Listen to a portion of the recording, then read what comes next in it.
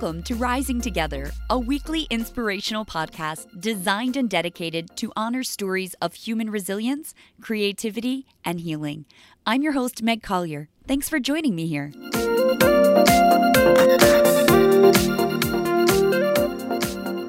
Hello, everyone, and thank you for joining me, your host, Meg, here at Rising Together for Season 2. Woo woo!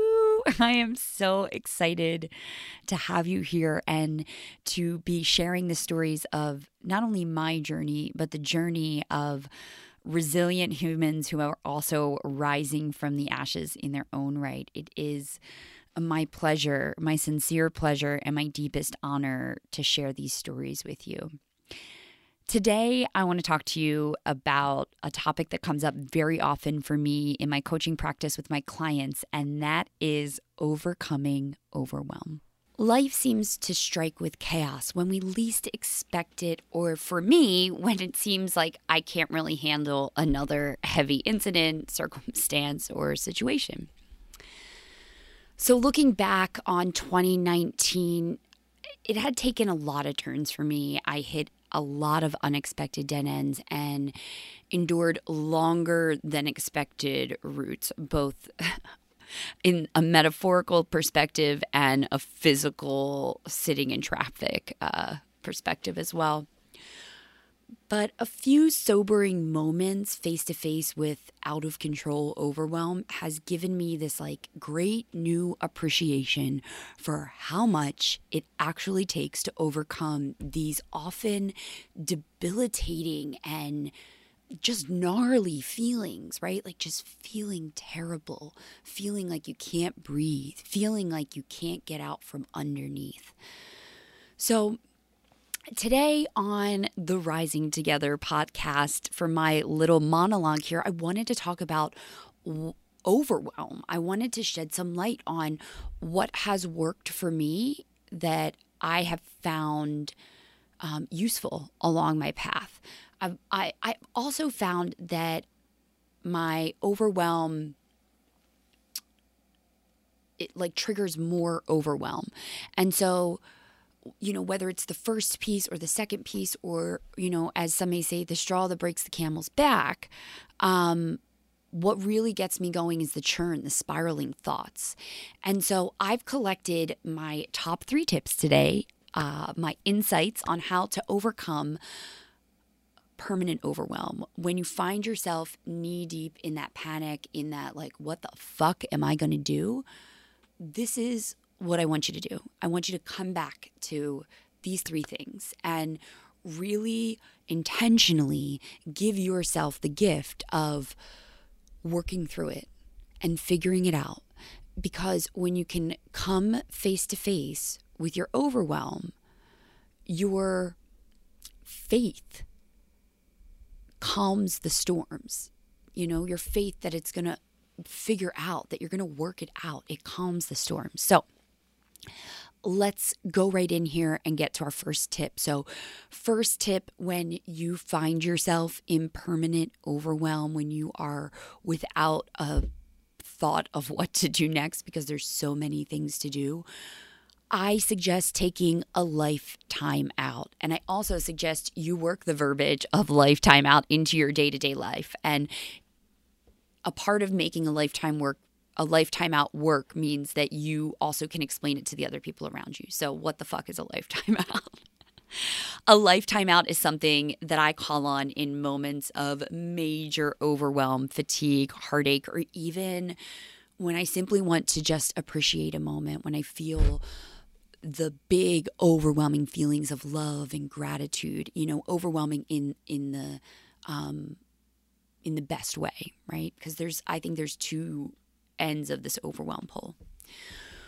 Whatever the reason for calling one, the lifetime out is about 3 minutes, right? Or a decided period of time to feel whatever you're feeling with full recognition that when those 3 minutes are over, you're going to get back to whatever the task at hand might be, even if that's simply resting.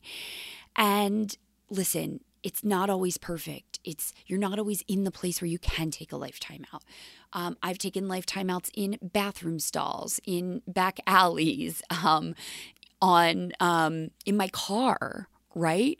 I've taken life timeouts in the aisle of a grocery store.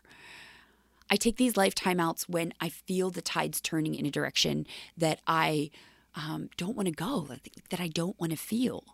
And so giving myself permission is so important. And it's going to be important for you too, to say it's okay to feel this way. And it's okay for me to take a life timeout when I need one.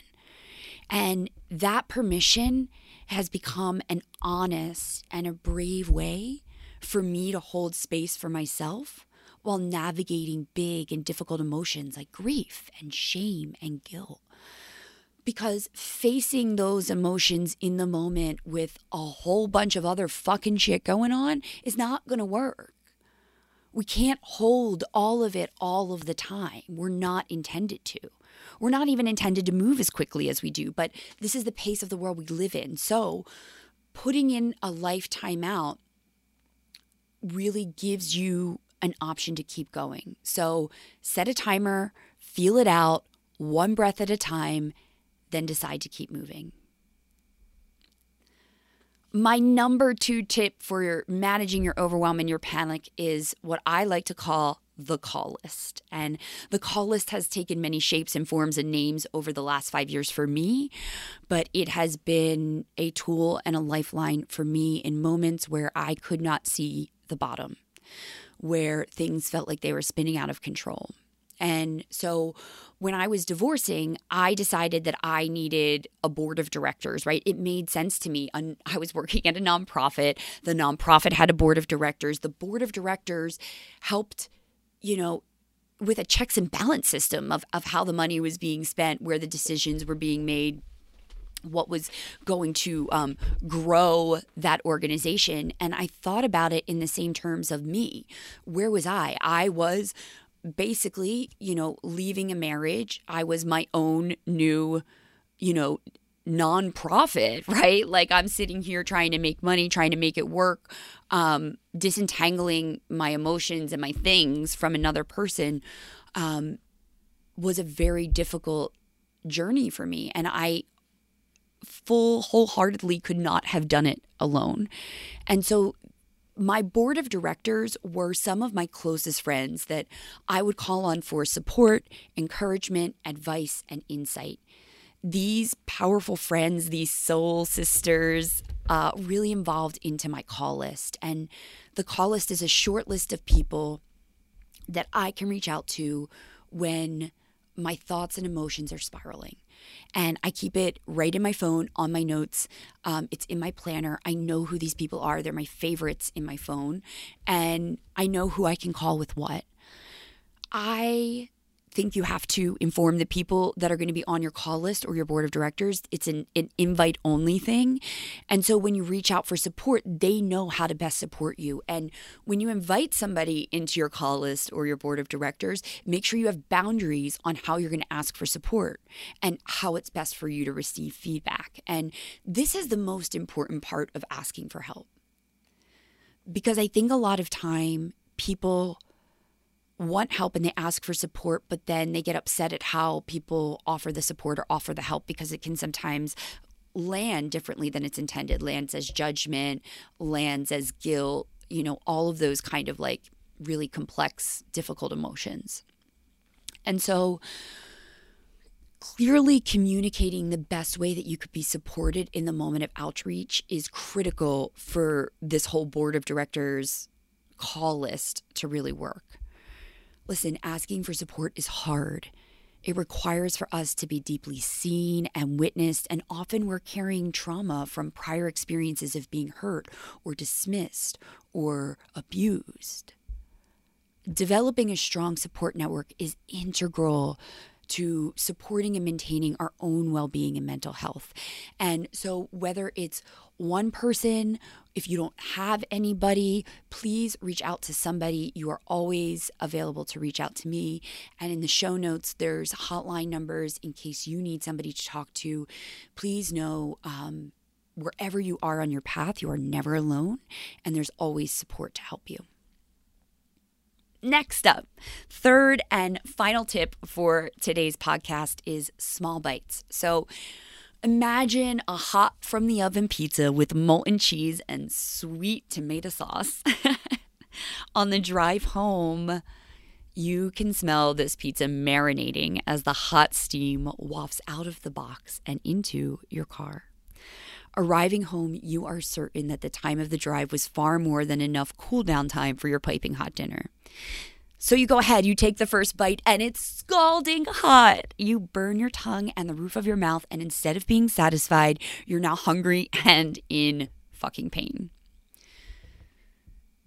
Big deep breath. Overcoming overwhelm is much like dealing with a delicious hot pizza. In the overwhelm, it would seem like every coming thought is heavier than the last, and the list of responsibilities is mounting. The to-dos are never ending, and your commitments are getting harder to fulfill. It's getting longer and longer and longer. It's a piping hot, pressure-driven feeling, and it's not fun. I have found the only antidote for resolving overwhelm is really small bites. Sometimes you have to let a situation or a circumstance cool down before you can dive right in and create solutions, because real talk, you will skip steps. You will make mistakes. Like my mom always says, step back from your art. You can't see the mistakes when you're up close, when you're in it. Sometimes you need to step back and take it all in. That's really hawk medicine there for you too. Hawk medicine talks about, taking that full, broad perspective. We talk about it in Tai Chi when we soften our gaze in front of us and open our peripheral vision. The best thing you can do when you are in a panicky state of overwhelm is to find your best ways to bring your body back to center. When the mind races, the body is also racing as a flight or fight response, and your body is full on triggered, right? You're like hormones and your emotions and your feelings and all of that are all raging, and your body thinks it's running from a saber-toothed tiger, but really you're just looking at a fucking list. And I'm not saying that to be dismissive, but I'm saying like your body's going to react the same whether you're in a fire or you're just looking at a list, if it's the same heightened response. The other thing that I want to mention is that our bodies become conditioned to stress. And so there are such things as chaos addiction. There are such things as codependency. There are such things as emotional addiction, where your body becomes conditioned for these responses. Like it's waiting for the response. And this is where we talk about deep inner work. This is where therapy and coaching really come into the picture to help you create new habits by using tools and practices and developing consistency in your self-care routine.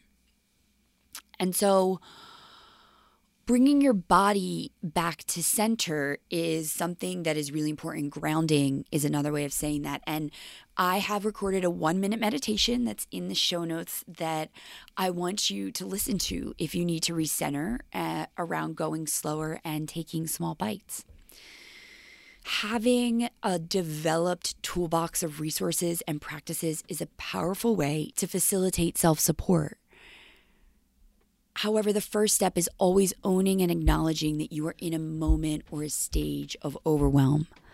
From there, enacting serious levels of self-awareness, that's what's needed to take a deeper dive and decide what changes need to be made. If you're overwhelmed, if you can't see the forest for the trees, if your list is going on and on and on, and you need help and you're ready to hop off the hamster wheel of despair, obviously you know that I'm here for you, and there's other resources and tools that are out there for you as well. So seek that. Use the meditation. Take small bites. Decide to ask for support.